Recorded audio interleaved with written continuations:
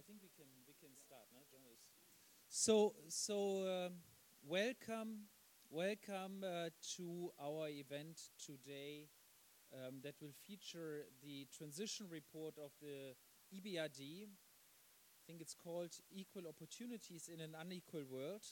So that sounds very ambitious as a title, and so I think the whole discussion today is really going to be very ambitious, tackling one of the big issues of our times, namely inequality, and I guess with a special focus on the countries that the EBRD is particularly interested in. So it's my great pleasure to welcome you today to our event. We have a wonderful keynote speaker first, Sergey Guriev, the chief economist of the EBRD and person responsible for the transition report, followed by a discussion that will be moderated by Jonathan Charles of the EBRD himself. And so I very much look forward to the discussion. And Jonathan, you will also introduce, I think, the panelists afterwards. But now I think it's or before even. So let me give you the floor, Jonathan, and thank you to all of you for coming today. Thank you very much indeed. And I really a big thank you as well to you for allowing us to co-host and to be here in your wonderful meeting room here. It is a great pleasure to be here today for the launch, Brussels launch of our transition report, Transition for All, Equal Opportunities in an Unequal World. Many of you may have seen it on your chair. Make a wonderful Christmas gift, by the way, for your loved ones. I'm sure beautifully wrapped. So imagine their surprise as they open it. So my name is Jonathan Charles. I'm the EBRD's Managing Director for Communications. I'm a member of the bank's Executive Committee. It's a great pleasure in particular to be here in Brussels because we have a very close relationship with many of the entities which are here in this town, in particular, obviously, our EU member states, the European Commission. Each year we invest some 9 billion euros roughly in changing lives, in developing the private sector, furthering transition, in a huge footprint which runs from Mongolia right there on the Chinese border all the way through to Morocco on the Atlantic Ocean, so across 3 continents. We do that alongside our donors, who include the European Commission, the European Union, our shareholders, of course. 60% of our shareholding is made up, more than 60% of EU member states, plus the Commission, plus the EIB. So you can see how integrated we are with our partners here in Brussels and across the European Union. It is a very real partnership. As a development institution, we believe in integration, we believe in multilateral action, and we are internationalists by nature and believe that is something worth defending in this world in which we live. The current political and geopolitical world which surrounds us. We believe in adapting globalization, not abandoning it. And I think there's no bigger issue at the moment than inclusion in that argument. Because presumably, if we all believe that globalization and integration need to survive, then somehow, clearly, as everyone is now saying, inclusion is important. It has to be made more inclusive. And that's really at the heart of this transition report. We will be hearing from Sergey in a moment, the EBRD's chief economist, just to introduce our panel. Starting at the far right, on my far right, is, not politically, I'm sure, is...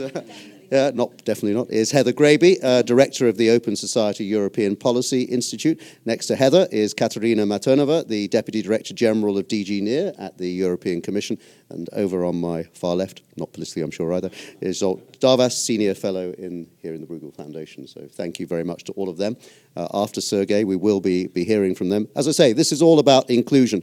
And I'd like to give you a little flavour of what the EBRD is doing on inclusion, show you a short film about financial inclusion and how we're reaching out to try to make the world more financially inclusive for women in Jordan. And this is a project that we do alongside some of our donors, our money alongside donors, and actually we're expanding it across the whole of what we call the CEMED region, so the Southern Mediterranean region, Middle East, North Africa, where we operate, with the help of the EU, actually, and the European Commission, who will be joining with us on that. But let's have a look, I think, at a film on what we're doing in Jordan.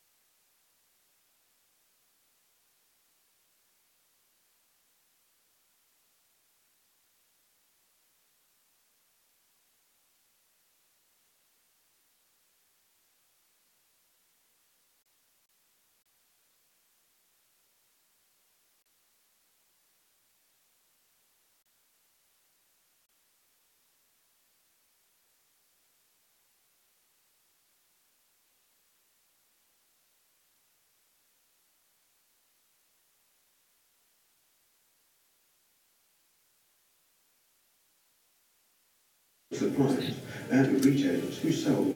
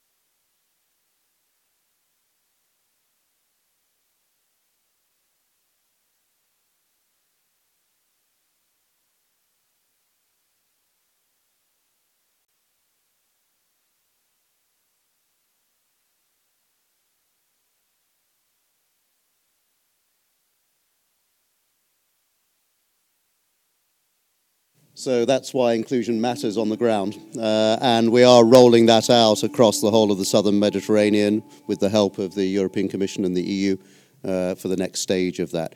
You will have a chance to ask your questions of Sergey and the panel, but now let's get a real view as to how transition looks in terms of inclusion through the transition report, through Sergey's eyes. Sergey. Thank you very much, Jonathan. Thanks, everybody, for coming. It is a great pleasure and honor to speak here. I'm not an outsider for Bruegel. I've actually been on the Scientific Council of Bruegel since 2008, in those years when Guntram was still not a director in prehistoric times. I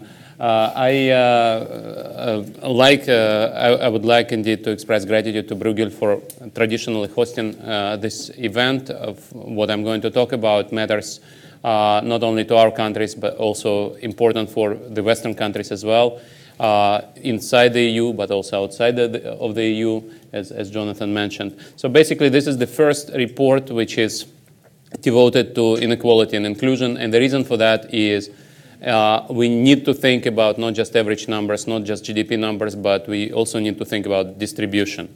And basically, this report looks beyond averages, looks at deciles, percentiles, terciles, quintiles, and so on. It also looks at what people think. It comes from results come from a unique survey which we run now for the third time in 34 countries, including 29 post-communist countries, but also Germany, Italy, Greece, Cyprus, and Turkey. Unfortunately, it's not run in North African or Middle Eastern countries, and yet it does provide a lot of interesting insights. We ask people what they think, how they feel, and we also measure their physical characteristics. You'll see why this is important. So the report consists of 2 separate chapters, and I will not be able to go through all of them. I will only cover some, and indeed, I'm very happy that you have the hard copy so you can enjoy reading the rest. The most important part probably is indeed to what extent transition has benefited everybody equally. And on average, transition countries have done pretty well in the last 25, 27 years, but the average does not describe the experience of majority. And one of the takeaways from this report is this number of 44%, which is the number of people who can say that their incomes in the last 27 years have been growing faster than incomes of the rich countries. So the gap between transition countries, post-communist countries, and the rich countries has closed at least somewhat. On average, it's true, but it's actually not true for the majority. Only for 44%, the gap between their incomes and incomes of G7 residents has declined in the last 27 years. For the majority, it's actually not the case. So let me start with this now famous elephant graph, the Milanovic elephant. The big elephant in the room is this graph, which you can recognize as an elephant, where C is the trunk and A is the top of the head. So basically, this graph shows the growth of incomes in the 20 years from 88 to 2008, depending on your percentile in global income distribution. And here you see that people at around point C, this is the global top 1%, top 5%, have actually benefited quite a bit from globalization and technological progress. People on the bottom of the distribution, people living in poorer countries, have also seen reasonably fast income growth. But it's not the case for people in point B. Unlike people in point A, which are kind of Chinese middle class, Indian middle class, people in other developing countries which have seen high income growth, people in around point B have actually seen more or less zero growth in real incomes. Now, a lot of people would interpret that as these are the Trump voters. These are the people who are unhappy about globalization. These are people who vote against globalization and so on. It's actually not exactly true. Some of these people are Americans and Brits. But most of these people live either in Japan or in our countries. So these are the middle income people whose incomes, on average, have not grown that fast in the last 20 years. Just to show you an example, for example, for the US, the elephant graph looks very differently. So pretty much growth of incomes for the US within the country, if you look at distribution of American incomes, you see that the top 10% have benefited from the last 27 years a lot. Everybody else kind of average. For everybody else, incomes were growing at about 2%. For the top 1%, they were growing on average 4%. And of course, for top 100 people, they've been growing even faster. So the French graph doesn't look bad. The Italian graph has some problems, and actually, it's if you want to look for a country like Italy in our region, that would be Ukraine. So a country where you actually have negative income growth in all parts of the income distribution. You don't have this inequality of having the elite Italians who've benefited too much from globalization. Nobody has benefited from the last quarter of a century. UK, you actually have the richest Brits actually losing out, and some of these people probably voted for Brexit, even being quite rich. But I think the most important elephant graph, which does look a little bit like elephant with a very long trunk, is coming from our region. So this is the graph of how people in transition countries, depending on their place in the income distribution, have benefited and lost out from the transition. On average, you see that people in this 27 years have seen their incomes growing by about 60%. But there is a difference between people at the very top and people in the middle. So people at the very top of the distribution, top 5%, have benefited quite a bit. People at the very bottom, this is people who live in the poorest transition countries, mostly in Central Asia. Their incomes were growing faster, which is normal. Poorer countries usually grow faster simply because of the law of convergence. But then if you look at the middle class in the transition countries, you see that their income growth rates were slower. And this is especially true for the first years of reforms. So if you look at the red line, which is the change in income in the first 7 years of reforms, you see that pretty much in the first few years of the reforms, everybody lost out except the top 5%. So top 5%, these are the people you talk to in transition countries. These are the best educated, best suited for market economy. These are the people who won even in the first years of reforms. And these are the people who probably don't fully understand the pain of the reforms.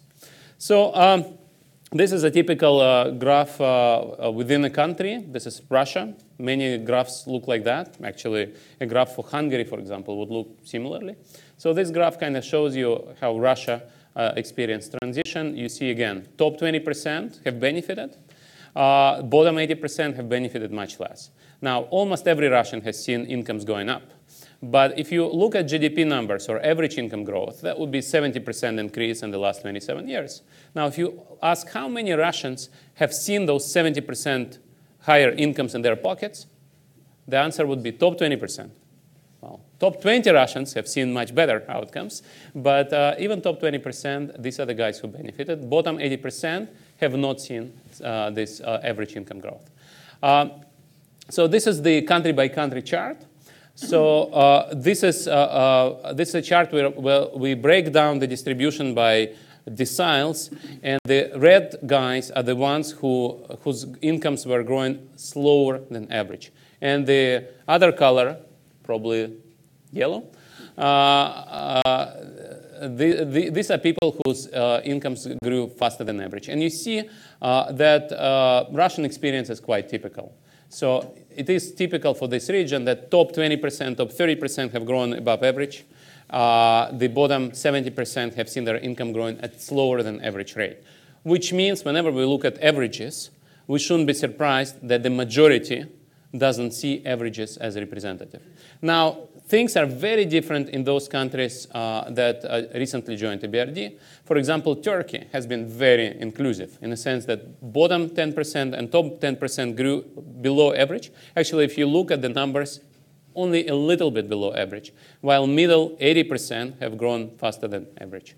And again, not much faster than average. So it's pretty uniform. Now, let us raise the bar and ask the question which I mentioned in the beginning. How many people have seen their incomes converging to the incomes of the rich countries? That was, in the end of the day, the goal of transition, to see the gap between Western and Eastern countries narrowing. In the last 27 years, different people had different experiences. Now, green here means incomes were growing faster than G7 country average. Red, declining in real terms. And yellow, growing in real terms, but slower than rich countries. And you see, again, a typical experience as Russia. Top 40% have seen convergence, some convergence. Bottom 10% have seen negative growth. And middle 50% have seen slow growth, not fast enough to converge to rich countries. And then, indeed, you can see countries like Ukraine, where you have negative income growth for everybody, except for the very rich, of course. And then if you look at Middle Eastern countries and North African countries where we work, everybody has been closing the gap with the rich. So now if you ask people, do you think inequality stopped increasing? It is interesting that when we compare what has happened in the first years of transition and the later decades, people still think that inequality is increasing. We don't see that in the data anymore. So this is the chart where on horizontal axis, we put official data on inequality, change in inequality in the last 5 years. And basically in the last 5, actually in the last 10, actually in the last 20 years, inequality stopped increasing. But people don't see it this way. So you see almost everywhere, the change in inequality is not officially, is not high. But almost everywhere, people subjectively believe that inequality has increased in the last 5 years. And with the exception of Tajikistan, the large majority of respondents in our survey said in the last 5 years, inequality has actually increased. Now, the question is why? Either we mismeasure or people get a biased view from media, from politicians, from each other, I don't know. There is one big issue, another big elephant in the room, which our survey doesn't cover, which is the concentration of wealth at the very high end of the distribution. These top 20, top 100, top 500 people are not covered by household surveys. And this wealth is now very visible by everybody. And that's why this report also looks at this issue. So our region is unique among emerging markets regions in being home to many billionaires. So if you look at the share of our region in the global wealth of billionaires and compare it to share of our region's GDP and global GDP, you see that we have overrepresentation of billionaires. This has not been the case just 15 years ago. But now it is, and it's different. The only other billionaire paradise is advanced economies. By definition, these are richer countries. Now, this is not really scary. What is scary is the next graph. The next graph looks at the source of wealth of billionaires. And basically, here, our region is very unique. So in our region, majority of wealth of billionaires comes from commodities. In other countries, oil, copper, other natural resources are present, but these rents are taxed. In our case, we have a lot of very rich people, and the public does not seem to accept that this is fair. And this is indeed very, very different from all other regions. So if you look at share of commodities and billionaires' wealth in other regions, you see in advanced economies it's very, very small. In some other emerging markets, it's about 10%. And in our economies, it's about 50%. Of course, it's driven by Russia and Ukraine, but not only. Yeah. So when we talk about policy lessons, I'm sure that we'll talk a lot after my presentation about those issues. But I would like just to put on the table the big issue of differentiating the problems. Poverty is one problem, inequality is another problem, and wealth concentration is yet another problem. And I'm happy to talk more about taxing wealth. I'm happy talking more about better institutions, antitrust policy. I'm also convinced that we need to think about competition policy in media, because what we see now emerging in our region, it's not invented in our region. I would say that our region's politicians learned it from some southern European country where a businessman controlled a media empire and used media for promoting his political interests, which in turn protected his business interests. So this oligarchic model where you use both media and politics to protect your business and use profits that you get there through this protection and distorted regulation to fund your media and politics, this is something that our politicians like. And of course, to fight that, you need to make sure that media and politics are protected from business influence. So let me actually now talk about stuff which audiences usually find more exciting, about stuff related to better measures of impact of transition. Why am I saying that some other measures can be better than income? We are economists. We believe in economic data. But income before transition has not provided a full picture of well-being. You may have 100 rubles, but the real well-being is not about having the money, but being able to spend the money in the right way. And that's why, in addition to looking at incomes and inequality of incomes, we also look at subjective well-being and objective well-being. We ask people how happy they are, and we also measure people how tall they are. Why do we talk about height? Because in development economics, it's an established fact that if people face hardship when they're born, and 1 year old and 2 years old, they grow up shorter. And so what we do now, we look at individuals who were born around beginning of transition, which was a different year in different countries, of course. So we look at those individuals. By now, they finally grew up to their adult height. So we can finally measure the impact of transition on their adult height. And we find that these individuals born in transition are 1 centimeter shorter than people who were born before them or after them, which is a huge effect. Doesn't look like a lot. But if you look at people who were born in times of civil war or conflict, that would also be about 1 centimeter. So this effect of pain of early years of reforms is real. And whenever we talk to people who said it was just a small recession or a short recession, well, in some countries it was a long recession and a deep recession. And unfortunately, we still see the marks of that. Now, we also have good news. And the good news is that people don't remember that anymore. People feel happy, finally. This is actually, again, very new. So if you ask 10 years ago or 5 years ago, people living in transition countries, how happy they are, and compare them with people with similar incomes in non-transition countries, people in transition countries would be less happy, controlling for everything, for age, for income, for everything. And it is only now, in 2016, where we can say the transition happiness gap is finally closed. And here I show the data from the previous round of our Life and Transition Survey and the current round. But this data, this finding is also confirmed by other sources like World Value Survey or Gallup data. But here you can see very clearly. So what is this picture? So on horizontal axis, you have income, logarithm of GDP in purchasing power. in thousands of dollars per capita. On the vertical axis, you have percentage of people who report being satisfied with their lives. And so in general, you see there is a positive correlation. There are 3 countries which are completely out of the cloud. So these are very happy countries of Tajikistan, Kyrgyzstan, and Uzbekistan. So we have not run a survey in Turkmenistan. We traditionally cannot run a survey there. I'm very sure.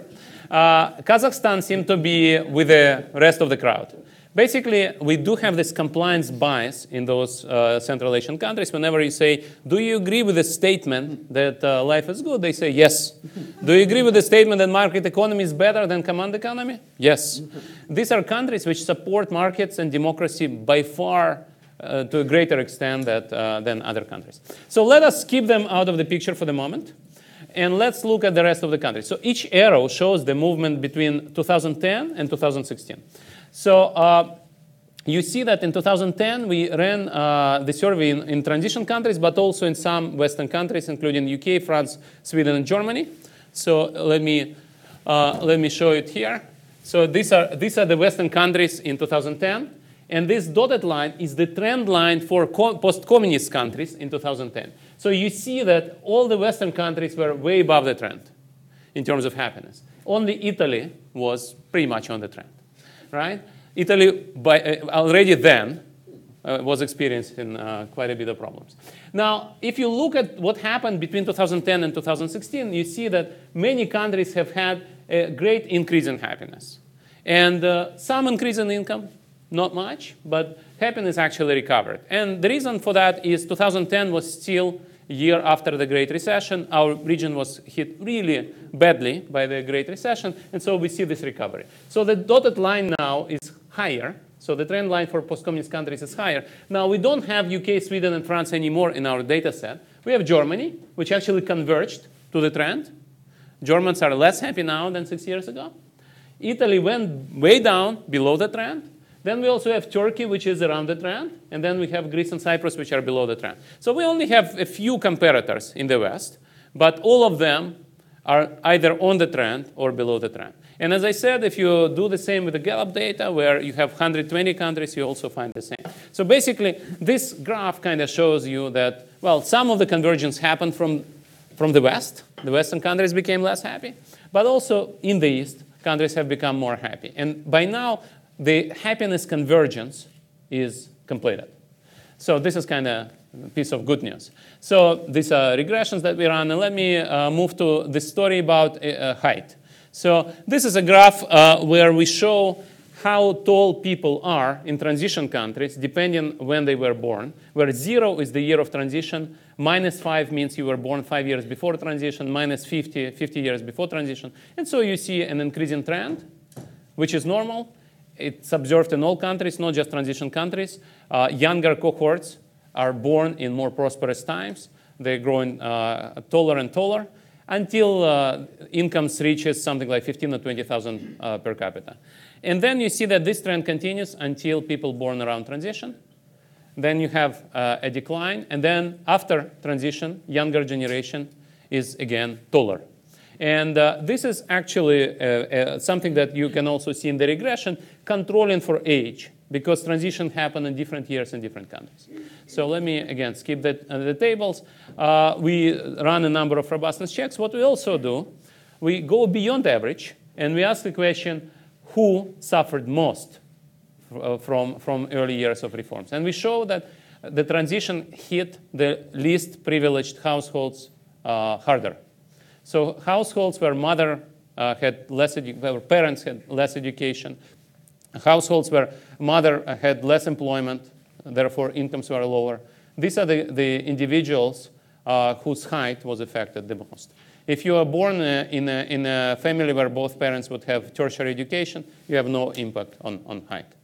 So the next question is, let me skip this. Let me actually ask a question whether people born in transition are more or less happy than their counterparts. The answer is they're not less happy.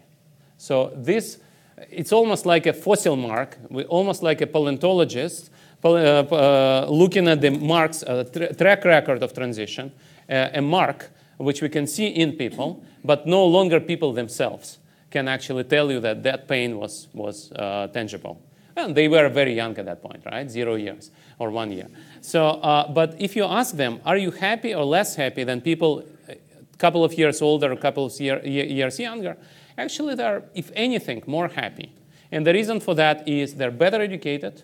They probably have better career opportunities. This is difficult to measure, but education we can see. They do have better education. They have same employment status. They have same income, but they have better education. They're, in general, better satisfied. They report higher satisfaction. So, in that sense, it's not really negative. It tells you how painful transition was, but it also tells you that by now the pain of transition has been overcome. It took 25 years, long time, but still, this is what happened. Now, once we open up the average and look within the cohorts and ask the question, okay, some of these people are happy. Are all of these people happy? The answer is depends which family they were born into. And again, we can see that the parental background matters. If you are born in transition, in a family, with less employment and less education of parents, you are more likely to be less happy. So, let me now talk a little bit about the issue we care about the most, inequality of opportunity, which is, of course, directly related to issues like parental background, but also gender that Jonathan mentioned in the beginning. So basically, we, of course, care about inequality of wealth or income, but we also care to what extent inequality of income is driven by factors you cannot change, such as parental background, place of birth, ethnicity, gender. And this is what we do in this chapter. We try to figure out to what extent inequality of opportunity is high or low in our countries. And of course, it matters for many, many reasons. It matters in terms of economic efficiency. If you're a talented person born in the wrong circumstances, you will not be able to implement your potential, and therefore the whole economy loses out. However, it's also unfair, and not just economists as human beings think it's unfair. It's also important for political economists who understand that if majority of the society believes it's unfair, this system will be rejected by the majority. This is something that we see in some countries happening as we speak. So interestingly, there is a very high correlation between inequality of outcomes, in this case, for example, inequality of income, and inequality of opportunity. And the reason for that is, of course, very simple. If you have inequality of opportunity, you would have inequality of income. If you have inequality of income, your kids are less likely to get good education. And of course, a lot depends on policies. There are countries where access to education is not very correlated. Access to good education is not very correlated with parental background. There are countries where it's actually very highly correlated with the parental background. But in general, of course, you cannot find countries where inequality of opportunity is high and inequality of income is low. And once we start looking at the measures of inequality of opportunity and inequality of income, we see that in some countries, inequality of opportunity accounts for half of inequality of income. So half of inequality is driven by factors like parental background, gender, and ethnicity, and place of birth, and so on. So this is the country-by-country chart. It shows the overall contribution of inequality of opportunity to overall inequality. So the height of the bar is Gini points. So 15 means if your Gini is whatever, 30 or 40, 15 percentage points of that is explained by factors such as parental education, parental membership in communist country, gender, place of birth, ethnicity. And different colors show contribution of different factors. You see overall the bars are higher than in Germany. Not everywhere, but in most places. And you also see that parental background is probably the most important factor in most countries. Now, in some countries, you also see ethnicity playing a role. Gender plays an important role in many countries. We don't have, as I said, Semitic countries. We don't have North African, Middle Eastern countries in this survey. But even in our traditional countries, you still have countries where gender plays a role. So in that sense, it is an important factor. On the other hand, ethnicity and place of birth is less important. So We also look at access to jobs. We also look at access to education. And one of the interesting facts that we find is that education is accessible whatever gender you are. Women do have as many years of education, as higher percentage of tertiary education as men in our region. The problem is that actually they still earn less. So if you are an educated woman, you earn more than uneducated woman. If you're an educated man, you earn more than if you're uneducated man. But men with the same level of education earn more than women with the very same level of education. So this is an issue which remains, and this is the issue, of course, which suggests that there is some unfinished business that we have to do. So one other thing which is discussed in the report, but I'm not showing neither graphs nor pictures here, is people who live in countries with high inequality of opportunity are more likely to reject reforms, are more likely to vote against reforms. It's also related to their own perception. We ask people, which decile of income distribution are you in? And we should say that, interestingly, these things are sometimes very imprecise. So people with reasonably high income report to be below average. But still, again, if you're in a low inequality of opportunities country, you are more likely to be reporting yourself to be in the middle class and supporting the reforms. So being a bank, we also do quite a bit of work on financial inclusion. And there is a whole chapter, which unfortunately I will not have time to present. But in general, we look at access to financial services in this chapter. And we look at inequality of access to financial services in the chapter. And we basically show that most of the problems are, surprise, surprise, in less developed part of our region. This is where access is lower, inequality of access is higher. And also the important issue is age and gender. And we see a gender gap, especially among middle-aged and older cohorts, especially in poorer countries. One of the things which a lot of people in our region are excited about is presence of foreign banks. We actually look at that. We use unique data which we got from Austrian Central Bank, not only from the World Bank. And we find that foreign banks help, but they mostly help middle class, not the poor.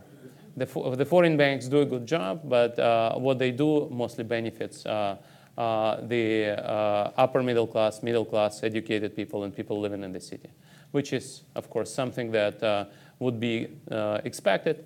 But still, we should not forget when we think that foreign bank presence can be a panacea. So let me conclude. The takeaway from this report is we need to look beyond average. We need to look at the distribution. And we need to remember that transition was a painful experience for a majority.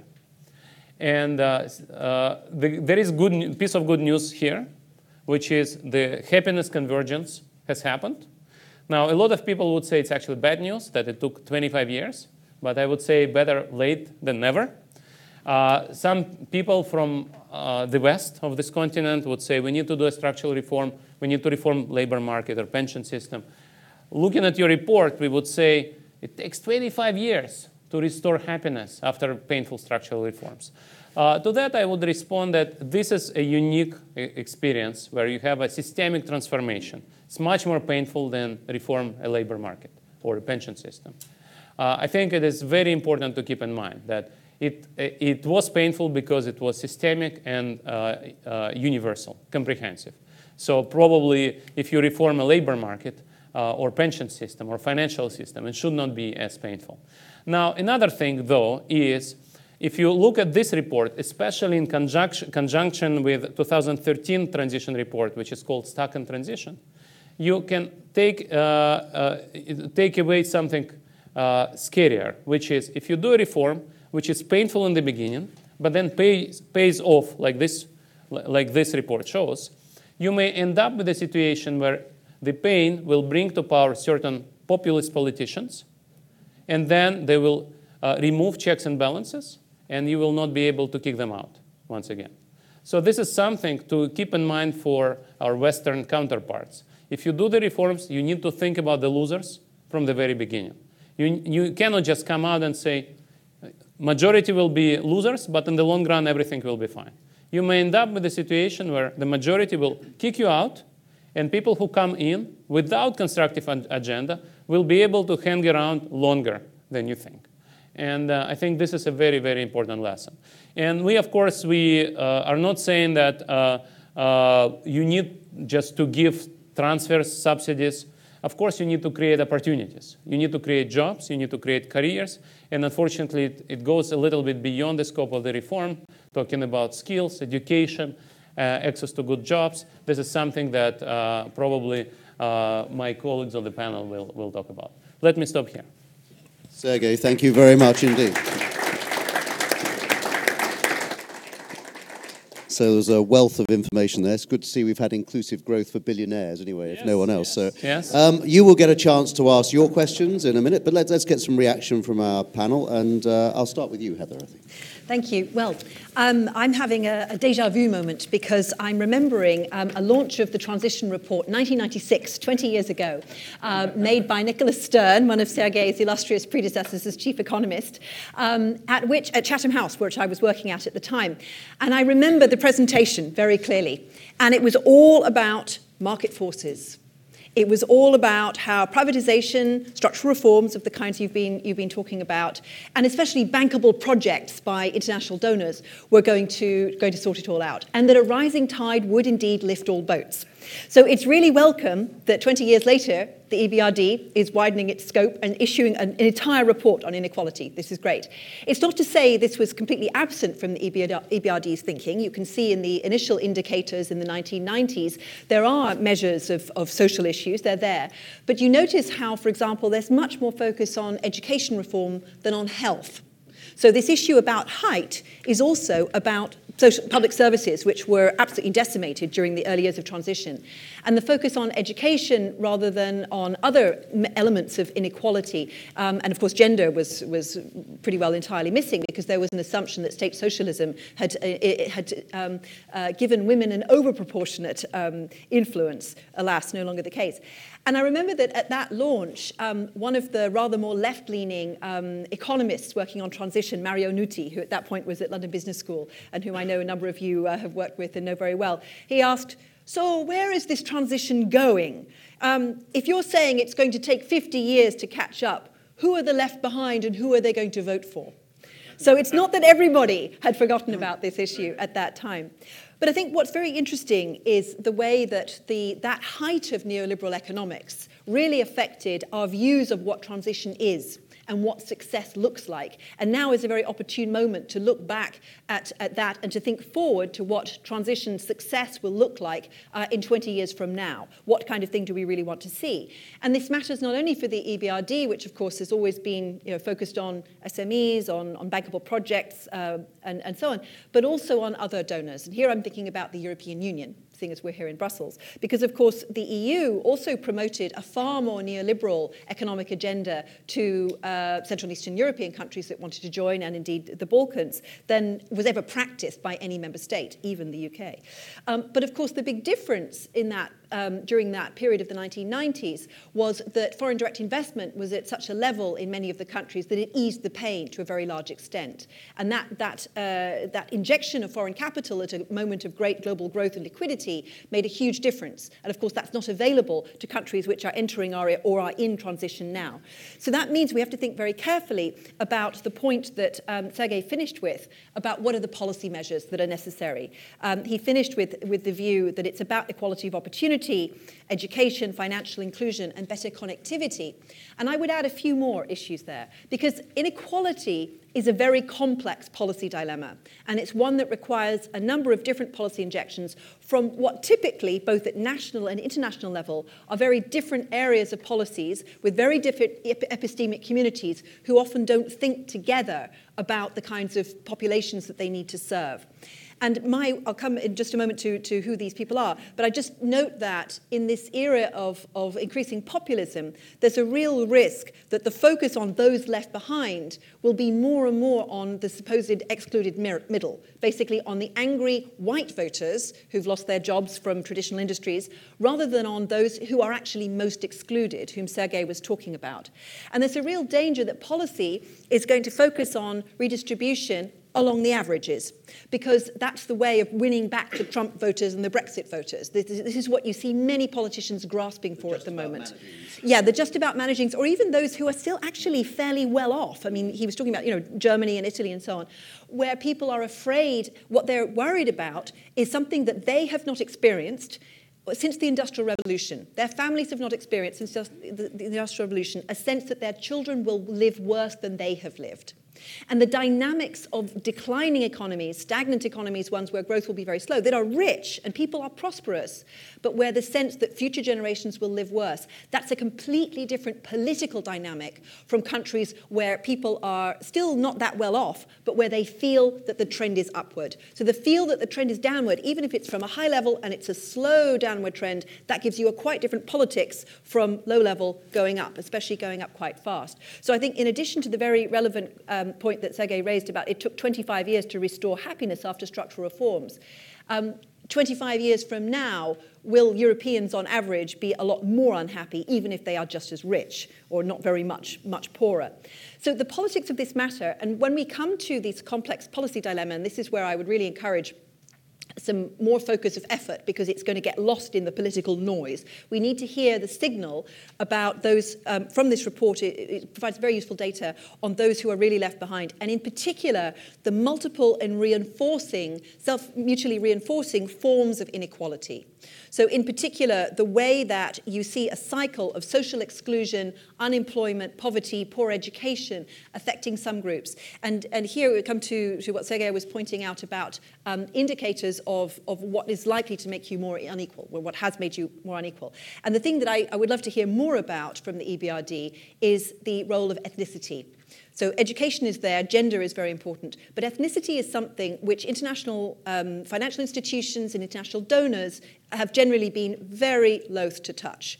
Ethnicity is an issue for those who are dealing with values and who are interested in minority rights. It's not really an issue for economics. Well, actually, it is an issue for economics. Who is the most unequally treated population across Europe, both East, West, North, and South?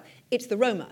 Because of this self-reinforcing dynamic of social exclusion, unemployment, poverty, low levels of education, and of course low health outcomes. Health is also a really important figure in all of this. So those, and this is a very complex knot to untie. How do you bring in anti-discrimination measures as part of the policy mix on redistribution? It still matters, but it's something that it's quite hard to sell in the current prevailing political climate. So the focus on equal opportunities, I think, is very welcome, but it's really important also to look at the values issues, and particularly because so much of inequality is actually about feelings, something that's very hard to bring into economics. Even behavioral economics has difficulty capturing people's feelings, because inequality is about fairness, and it's about jealousy, and it's about emotions that are very hard to capture in any economic model.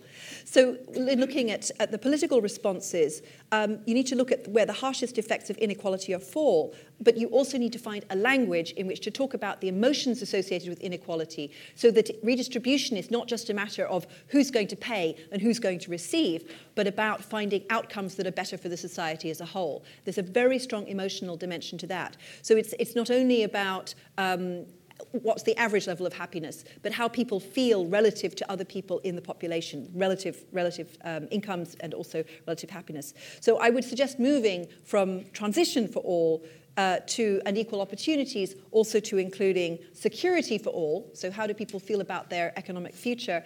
And untangling the tricky knot of multiple forms of inequality. Thank you very much indeed. Some interesting thoughts there. Katerina. Thank you very much. And I want to, first of all, say I'll never again go after Heather on a panel. To match her eloquence, and all the points that I wanted to make have already been made, and more eloquently. So that's just that you guys know. And I want to indeed comment and congratulate EBRD on having this report. And I think that this is tremendous food for thought and interesting insights and incredibly pertinent in today's world.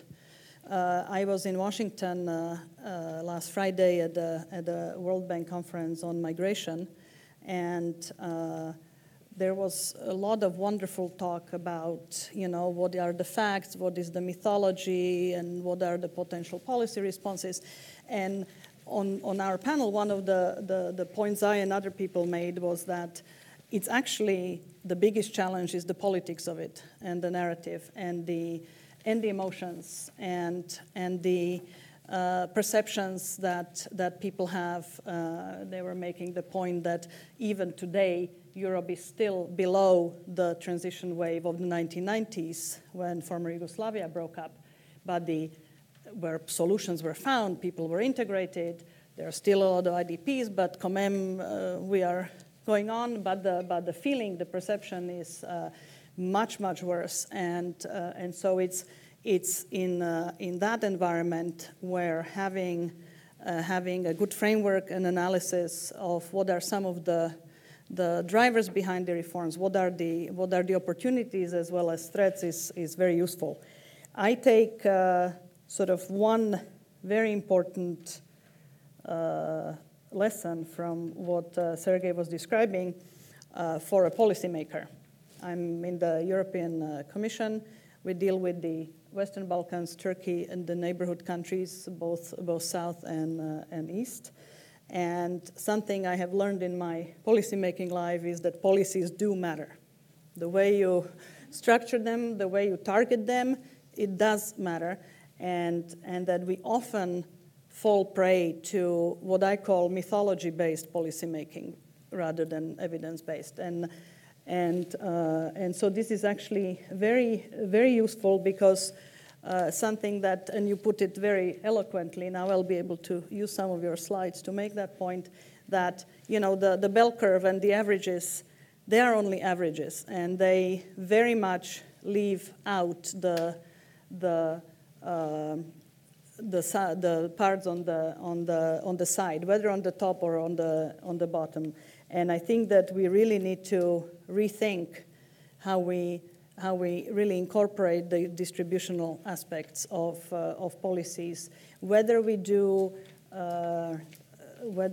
investments in education, whether we do investments in women, which, by the way, we do have quite a lot, because especially in the southern neighborhood, gender is a huge detrimental factor to one's opportunities, or whether we talk about financial inclusions. And this is all the more important than we see it in today's political dilemmas on both sides of the Atlantic, that the new media landscape that allows anybody with a view or a bias or a prejudice, make it known at zero costs to everybody around, to have good measures and then well-targeted policies actually can make a difference. And the one area that I would like to demonstrate it on, Heather already mentioned, I would very much hope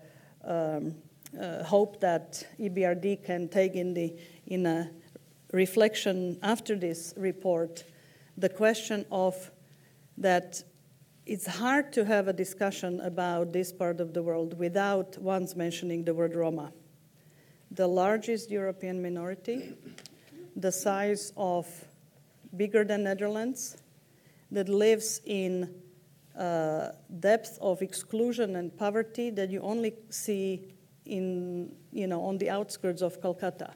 The slums that you see in Eastern Europe when the weather, which we didn't talk about weather, but right, all the slums in the third world are around the equator, and then come the Roma slums in Eastern Europe, where it gets minus 25 in the winter.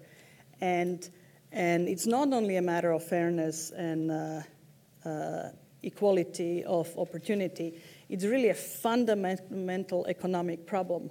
Zsolt will tell you probably more precisely, but in 2030, there are going to be 30% of labor market entrants are going to be Roma. And so it really matters whether they are going to be educated, whether they are going to be not educated. And how are they going to be educated? And are they going to be healthy or are they not going to be healthy?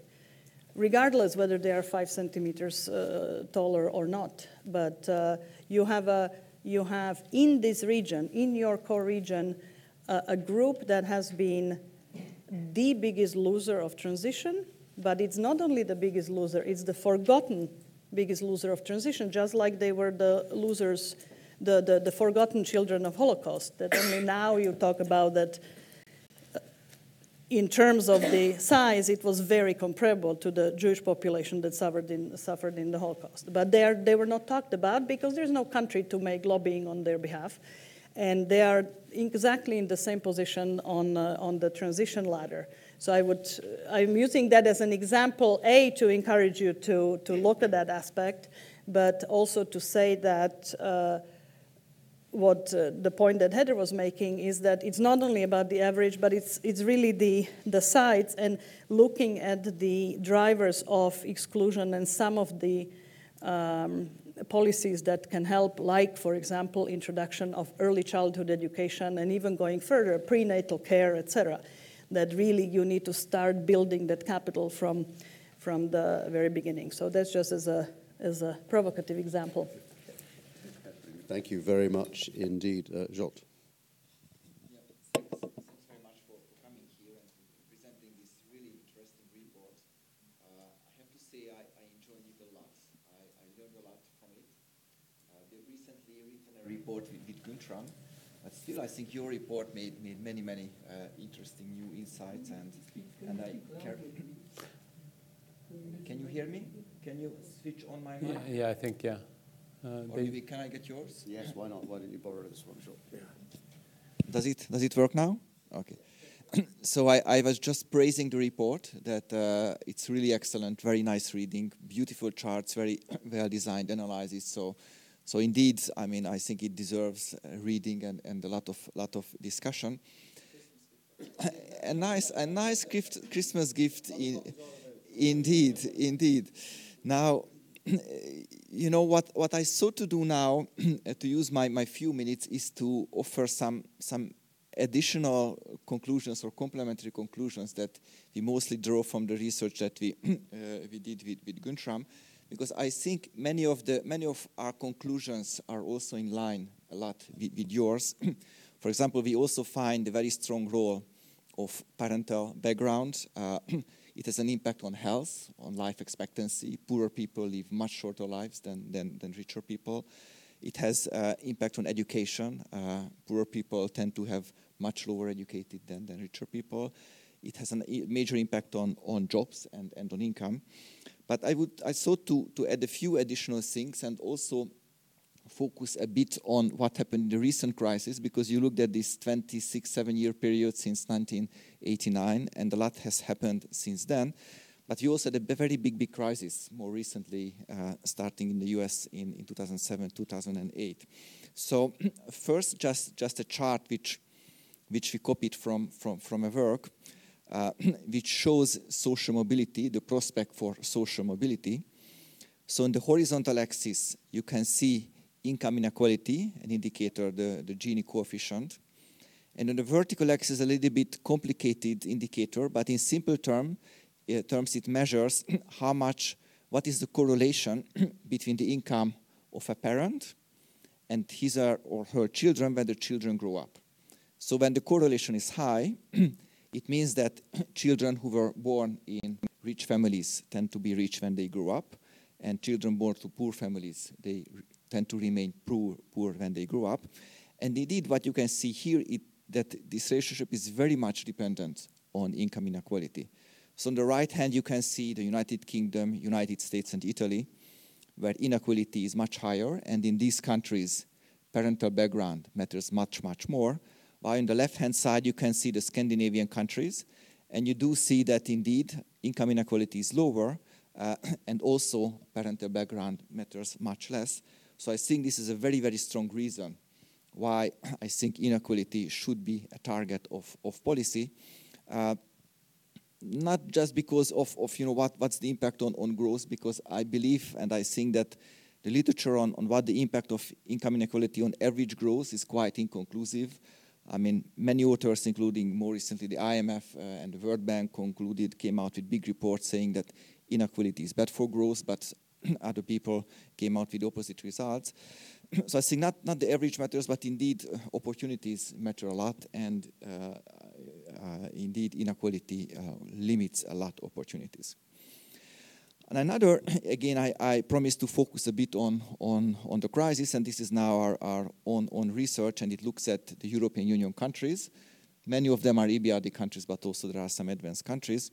And what you can see here on the horizontal axis is the pre-crisis income inequality. And on the vertical axis, you can see what was the change in household borrowing. In the United States, there was a lot of discussion arguing that since inequality increased in the pre-crisis period, the poorer and middle class could maintain their living standards only by borrowing more, and that was basically one root of the crisis, that households became overly indebted.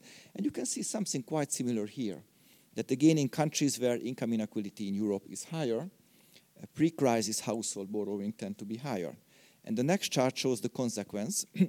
So here on the horizontal axis you can see household borrowing before the crisis, and on the vertical you can see how much consumption, private consumption, changed during the crisis. And indeed you see a very clear relationship, and not surprisingly, and also quite similar to what happened in the United States, that households which are more indebted and which became more indebted faster certainly suffered more during the crisis. Now, certainly this requires a level of financial inclusion, but your very nice chapter that you did not have time to present showed that at least the European Union members of the EBRD countries' financial inclusion at a quite high level. But still, I think it's indeed I think a warning signal that indeed when inequality is high, then indeed some poorer people may be pushed for higher indebtedness, which unfortunately would have major consequences. And if you look at, this just shows macroeconomic indicators, but if you look at other indicators like unemployment, it's very much correlated. If you look at poverty, very much correlated. So indeed, I think it gives a further reason why inequality should be an issue. Another issue which is more related to policy is what the countries are actually doing with their social redistribution systems and how efficient or effective they are. Here on the horizontal axis, you can see the average social expenditure as a share of GDP. So in Romania, they spent very little, only 11%. In Germany, they spent a lot, almost 1/4 of GDP. And on the vertical axis, you can see how much reduction is achieved from the pre-redistribution, which is called the market inequality, so before taxes and transfers, after redistribution, after taxes and transfers. And quite naturally, you see an upward sloping curve that, those countries which redistribute more, certainly they tend to be more efficient in reducing inequality which emerges from market developments. But you can also see, quite large variation, and here I highlighted two groups of countries, Spain, Greece, Italy, and Portugal, and Bulgaria and Romania, which are well below the line. So it means that, for a given level of social expenditure, they receive a much lower level of reduction in income inequality.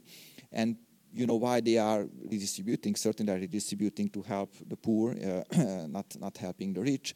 Why, if you look at, let's say, Sweden or Denmark, which is on the top, they practically spend the same amount of money as Greece, and they receive much, much more.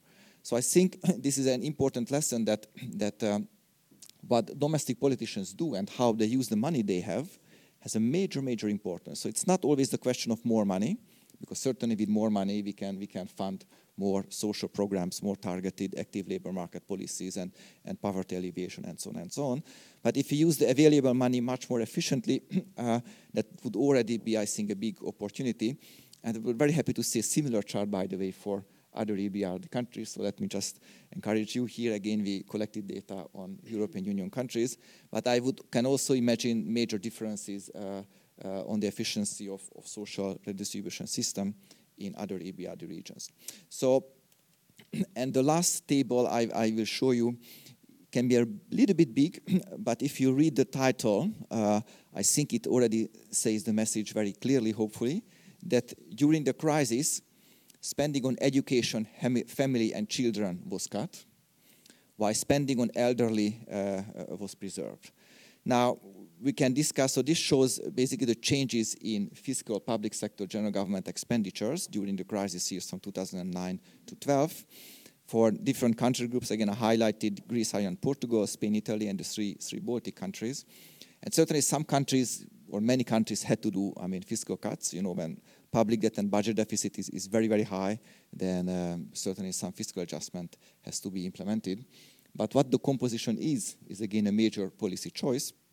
And let's look at the Baltic countries, which also belong to the EBRD region. So on right, you can see that on education there was a 7% cut. On old age there was a 15% increase, and on family and children there was a 14% cut. Now you can say that certainly the number of pensioners increased, and indeed there was a gradual increase. But even if you control for the number of people in the respective groups, you still see major differences. That somehow older people were supported, while younger people in education were cut. And indeed, these are all the reasons that you mentioned, that for opportunities, especially helping the poorer, education is really, really crucial. Spending on family and children, really, really crucial. So again, what countries do with their available financial means can have a major impact on what kind of opportunities they can offer for their societies and people living in their country. So I have 2 more slides, but let me skip because for the sake of time and let allow the audience to ask questions. But again, I would like to indeed congratulate, because it's a very, very nice report, and I can just recommend wholeheartedly to all of you to read it. Thank you. Joel, thank you very much indeed. We have about 10 more minutes or so. Are there any questions? Well, Guntram, I'll let you go first, and then after that we'll move amongst the rest of the audience. Guntram. Okay, let me also congratulate Sergei for the wonderful report. I have basically two questions. One is on the urban-rural divide, which you haven't talked much about, but which I think in many of the countries you look at is a major issue. Take Slovakia. The development of Bratislava stands far apart from the rest of the country. Similarly in Poland, the big countries, Warsaw is now in purchasing power parity, and Joel had a nice chart on that. In purchasing power parity, it's richer than Vienna. So you really see this urban-rural divide, which has become a major issue, and you didn't highlight that in your data, so I was just wondering whether you would like to comment on that. Now, my second question is perhaps a little bit more complicated, which is about, what is it really that we conclude from all of this? Because so what I read is basically a description of the reality of the last 27 years. Now, I guess one question is, and Heather was pointing to that, is could we have designed things differently at the beginning of transition, and if so, how? Okay, now there we can speculate for a long time, and God knows this was a difficult period on political levels, on many different levels. You've been in Russia, and so I don't think I need to tell you that, but certainly this is a little bit. Let's say that's the past, but let's look at now. So what can we really do to address the kind of issues you're pointing at, given the power structures that you have referred to, given the political economy of some of the countries, given the fragilities of some of the governments, given the political realities that we see? So what is it you would do, really? And keeping in mind that most of these policies are national policies. I mean, this has to come from the countries. It's not the EBRD that's going to sort of implement the education system and change the education system in Hungary, for example. Yeah. So what is it that you think needs to be done in those countries, really? Thank you very much. It's okay. I probably can answer everything in the end. Well, excellent. Okay. Your question. Yeah. Marek Dąbrowski, Bruegel. I also would like to congratulate excellent report as usual with EBRD reports. I have one question and one comment. question relates to inequality of opportunities, particularly to education. My question relates to the role of the specific education funding model of tertiary education in many post-communist countries, where we have something which I personally call illusion of free education for various historical political reasons. The constitution or legislation support idea of free education, but because resources are limited, this can only cover limited number of students, and usually via the mechanism of competition, performance competition goes to kids from better off families, while kids from worse off families, they must pay for education, either in private universities, which most of them is a very doubtful quality, or in external courses of state university, also worse quality. And from my perspective, this is a very strong mechanism which deepen inequalities. What is your judgment on this? And second, this rather observation, it came out in your presentation, and also it excellent came out in Katarina comments. This is ethnicity. We have, of course, problem of inherited multi-ethnicity. Roma case is excellent, but I think it's also a lot of more in countries which are multi-ethnic. But we'll probably will have more because of migration, of legal and illegal migration caused by conflicts, refugee, but also of economic needs, because all, at least in Europe itself, all this transition, also non-transition societies are shrinking in terms of population need. And this is, as we know, creates a lot of tension. And we have less legal migration, more illegal migration. It creates even more various kind of inequalities in tension. So what is your take on this? Thank you very much. Lady here in the second row, yes. Hi, Nicola Coulson from the European Commission. Two quick questions, if I may. One is that looking ahead in terms of the next 25 years of transition, we've heard a lot in other contexts about how industry and jobs and services are going to be increasingly digitized, and access to the right kind of skills and education are going to be critical for avoiding having that exacerbate inequalities further. So do we have any sense of how much is being prepared to manage the impact of that, or if, are we going to see all of those trends be flipped back on their head by that? And my second is a broader comment around, I'm still hearing conversation around wealth creation and then sort of social redistribution systems, and yet I'm hearing in other places the suggestion that we should talk about pre-distribution, that actually the systems themselves need to create inclusive growth rather than growth for inclusion. And I'm just wondering if there are any examples of that thinking going on in the regions. Interesting question. In this round, before I let Sergei answer a few of those and we move on to it, I'll take a question from the lady in the third row. Yes. Okay. Thank you very much. Tatiana Muravska, University of Latvia. Yes, it's working. It works? Yeah. Yes? Okay. Thank you very much for the presentation, for all panelists, for organizing this extremely important discussion. And special thanks for the transition report, because this is very helpful. I work in academia, and it's very difficult for me now to talk to my students about transition period. And that might be also linked to one of my questions, because I was really attracted by the notion of happiness. We discussed the transition is over since we joined countries of Central Eastern Europe, the European Union. So we discussed this inequality and gap in income. But this is a very interesting concept of gap in happiness. Since I work with young people, they are sometimes happy, they're sometimes not happy, it depends. But I have my students from all over the world, including, for example, Uzbekistan, Russia, or advanced economies. And Uzbekistan students are coming to the European Union to get diploma. They are happy. They don't speak English. They don't speak Russian. But they are happy because probably there are opportunities. Maybe this is the reason. Because my question is, what is behind happiness? What are the reasons of being happy? They don't know what they don't know. When I talk to students about transition, they have no knowledge. They don't know Leszek Balcerowicz.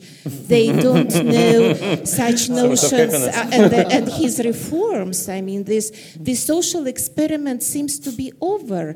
But to talk to young people about Washington Consensus-related issues, it just you have to give a set of block of lectures, a new course. That's why thank you very much for this report. It will help me to talk to students. Thank you. Fundamental question. Now, before we go to other questions, do you want to? Yes, let me. Yeah. Okay. Yes. Oh, I can use this mic. So let me answer all the questions, but in no specific order. So Tatiana's question, that's too big. I cannot tell you how to make people happy.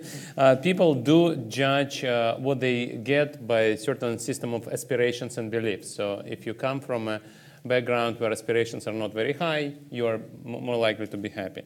Now, talking about age profile of happiness, there is a very robust finding, especially in non-transition countries, which is people, when they're 16 or 18, are very happy. And then every year they become less and less happy. And then they become less and less happy until they're 35 or 40. In transition countries, more like 45 or 50. And then happiness starts to increase. Now, in some transition countries, happiness never starts to increase. I'm very happy. Yes. Yeah. So this is this middle-age crisis. So this is so your students may be not happy because they just discovered that happiness started to come down. So tell them that around 35 or 40, life will get better. So on. I would like now to talk about issues raised by Heather and Katarina. So on health issues, yes, access to public services was a crucial part of this 1 centimeter issue. We actually tried to look at incomes only, and we show that part of this 1 centimeter effect is explained by incomes, but part apparently is explained by other factors, stress, and also access to public services, including health. Now, on Roma, we actually have a box on Roma. We have a couple of pages on Roma. We use some of the data in this survey, but of course the problem is that this survey only covers Roma, which are relatively included, right? So the really excluded Roma are not there. And so we use our data sets, and we show that in best countries, 30% of Roma don't finish secondary education. In worst countries, 7% finish secondary education. I fully agree it's a scary subject, which unfortunately is not covered by our survey because we don't have the right instrument. And I agree with Marek, we need to work more on those issues. We need to survey illegal immigrants. We need to survey refugees. We'll do that. We have fundraised now, and we'll work more on refugee camps, and we'll work more on refugees in Jordan and Turkey. And our bank has committed almost €1 billion to carry out projects for receiving refugee hosting countries. So we will do some relevant research for this. On feelings and emotions. Actually, we do fossil research on feelings and emotions. So the way it works is your system of beliefs is formed when you're 18 to 25 years old. So if your height is formed by your first couple of years of your life, beliefs are formed later. And so we actually look at people who go through transition where they're 18 to 25 years old, and we find almost no effect, except these people are more likely to support markets and democracy. So you can see the repercussions of that excitement 25 years ago about markets and democracy. So we do a bit of that.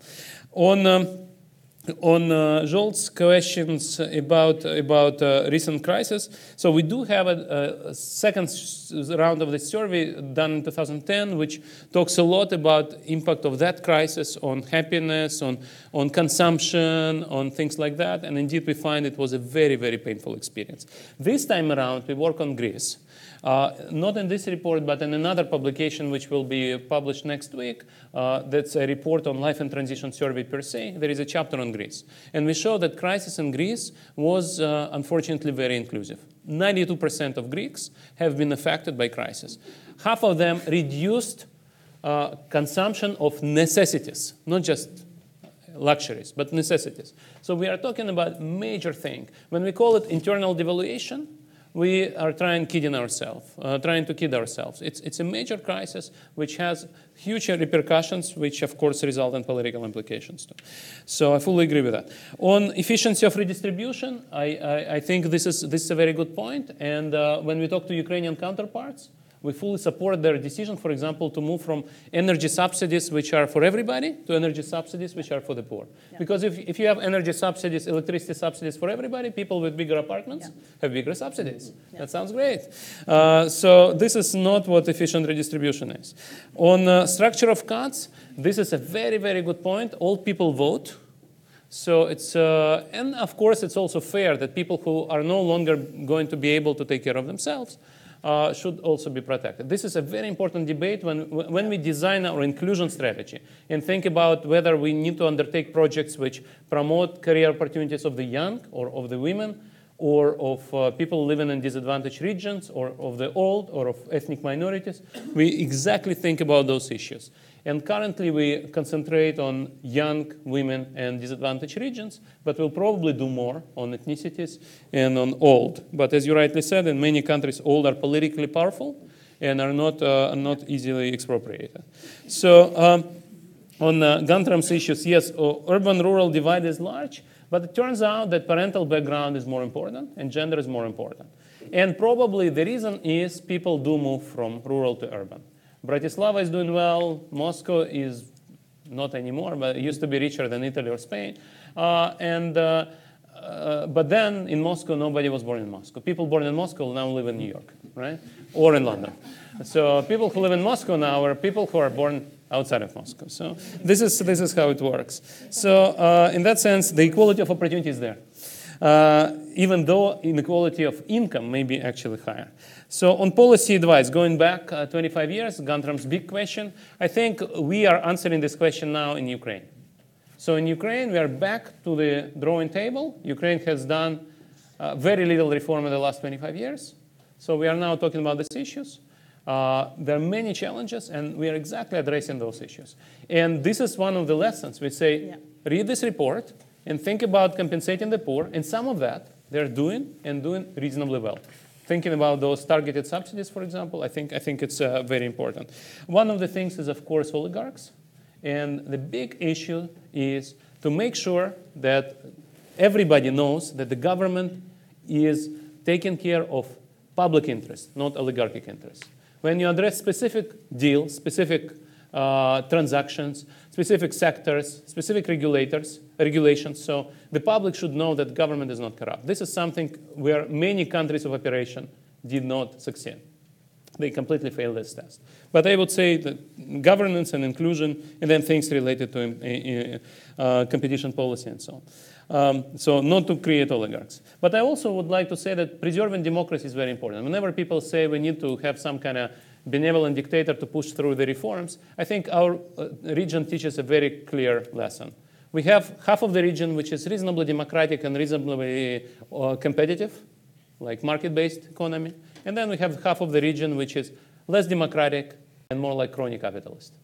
And correlation is very, very clear. So the benevolent dictators are not benevolent after all. They take care of themselves and their cronies. So on Marek's question about education system, yes, access to high-quality education is very unequal. It's very hard to measure in this data. But what we also find in this data, even though some of education institutions are pretty bad, still on average, education pays off. So we know that the expansion of education has been unprecedented in those countries of operation. Access to education has improved. Most of this education is bad. And yet, people with higher education in those countries get 30% more in terms of wages. And this is the number you would find in many Western European countries. So it's not that bad. So it does pay off. So in that sense, it may not be completely free, it may not be high quality, but still it works. On equality of opportunity, of course, student loans. Student loans are a good solution. You make people pay, and you make sure that poor people get scholarships, and people who will benefit from the education will be able to borrow and pay later. And I think it's a solution which we would like to advocate everywhere. And on predistribution and equal opportunity, the Nicolas question, I think you go back to Zsolt's slides, and he shows UK, US here, Sweden, Norway here. So you can actually learn some lessons from Nordic countries. Access to good education for everybody, redistribution, predistribution. This is something that works at least partially. On digitalization, I think the only answer is the same, education. I think we need to provide everybody with good skills.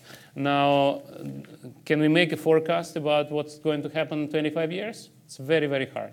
I only have one bit of forecast for you. We'll be in this room presenting Transition Report 2041.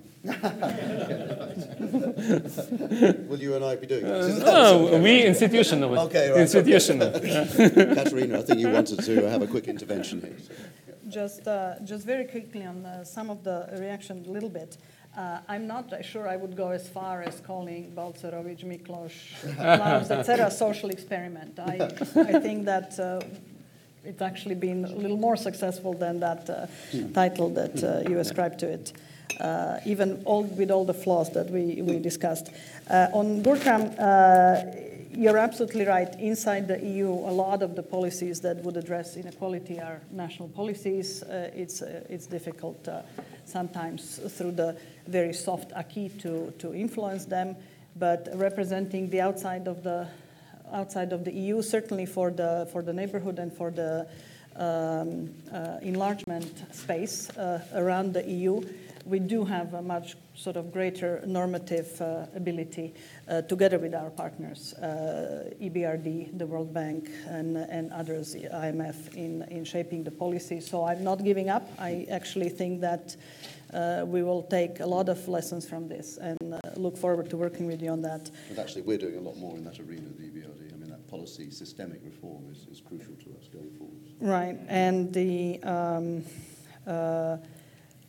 one point on the inclusive, the pre-distribution, the one thing, and I think it's very much true about the Roma I mentioned and others, but the one issue, and I think that's where we've gotten it not quite right collectively, is everybody talks about education, but education as if it was just a continuum with the same value. There are studies, there is robust research and evidence that investment in early childhood education pays much, much more than later in life. And if I look even at the EU small funding for education, it's tilted towards the much lower return side of the spectrum. So I think that's one lesson that we should take, and which very much goes to the pre-distribution side. And the last point, I'm delighted, Sergei, we'll work together on Roma. And I take your point. I didn't say we will work together on Roma. No, but I take your point yes, on the... we will do research. I take your point on the data. Yeah. And in 2011, we did actually a survey of the marginalized Roma with booster samples, etc. And we are currently conducting, UNDP and the World Bank with us, a survey in the Western Balkans on Roma. So looking actually, forward right now to... we work on immigrants passing from North Africa through West Balkans to Europe. So we're actually studying the routes and sending researchers to talk to some people that otherwise would not be reached by surveys. Heather, swiftly. I have 3 quick ideas for you for Okay. transition reports between now and the one in 2041. So, because get ahead of the curve. The EBRD's fantastic advantage over many other institutions is the ability to produce these kinds of reports with longitudinal data, but which can also take deep dives into complex policy issues. Complex policy issues are no longer popular in politics. We are in post-policy politics. But that's why it's all the more important that IFIs actually do this kind of research. So I'd suggest 3 areas for deeper dives. One is actually to go into the drivers of inequality. You've now got this great report. So go into the issues like gender and ethnicity, which nobody has dared to touch before in this kind of a report. And particularly, I think the point made by Marek Dąbrowski about migration. That this is a region, the EBRD region, countries have experienced migration to different degrees, but it's having a massive political impact, even in countries which still have quite low levels of migration. And the others with much higher, for example, Jordan and Lebanon, are going to experience a lot more political turmoil and social disruption. And as you were pointing out, legal migration and controlled and managed migration are really key to this. So this is something very important for the future development of these economies. Second thing is the relationship between democracy and economic performance, which the EBRD has worked on different aspects of it, but particularly the issue of state capture, where the capture of the state by specific economic interests has a dramatic effect. It's not just benevolent dictators, it's also ones where there's semi-competition, where there's hybrids of competition and captured state. That's really, really key to longer term. And finally, if there had not been an EBRD transition report on one issue before 2041, this organisation would be considered completely moribund. And that is on climate change and the shift to the low-carbon economy, because this is going to have a dramatic impact in the next 20 years on many of these countries, particularly in the south, the more southern they are, but also the east, desertification, aridification, Central Asia, it's already happening. And I think this actually relates to the pre-distribution question that Nicola Coulson asked, because if the system is not able to create inclusive growth and a shift to the low-carbon economy, then the system is failing, because that's where all of these countries are going to have to go. So is it a matter of a sudden disjuncture where you drift along, continuing to go in the same fossil fuel-dependent way, and then suddenly a dramatic shift? Or is it a managed transition to a different kind of economy? So that's something the EBRD is, I would suggest, very well qualified to go into. We did a massive report in 2011 on this, but maybe it's time for another massive report. Jean, do you want to say anything at all before we draw to a conclusion? Yes, maybe you should try that one. Yeah. Let me try this one, if it works. Now, on a point that Sergei has raised on the political implications and votes against reforms, so I think what would be interesting to see, maybe it was in some of your earlier transition reports, but if not, you may look at, so how the political choices of these countries are influenced by social developments. I mean, I can name my own country, Hungary, or we can name Poland. There's 2 countries which look, quite okay. Yet what we see is that somehow sometimes a very right wing, sometimes some populist ideas are very popular.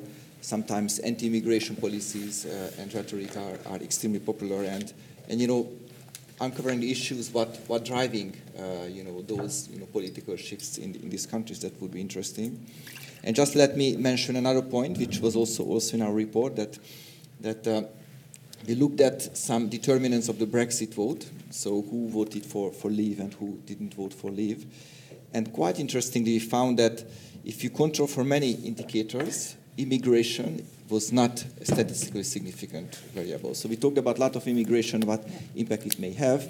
At best, if you just do a simple, bilateral correlation, then those regions where there are more immigrants, they tend to vote more for Remain. But what came out from our research very clearly is that income inequality played a very significant role. So in those regions within the United Kingdom, which are more unequal, they tended to vote for leave, even if you control for age, education, geography, whatsoever, income. And I think, indeed, it does suggest that social developments, poverty, and inequality can also have major political consequences. So, exploring what are these consequences also in the EBRD region, I think would be a very interesting study. Thank you very much. I think we're going to have to draw it to a close as we're over our allotted time. I'd like to thank Sergei, our panel, very much indeed. Sorry we couldn't have time. We could have gone on all afternoon, I suspect, with some interesting points. Bruegel, I'd like to thank again very much for hosting us. But thank you also to all of you for taking part.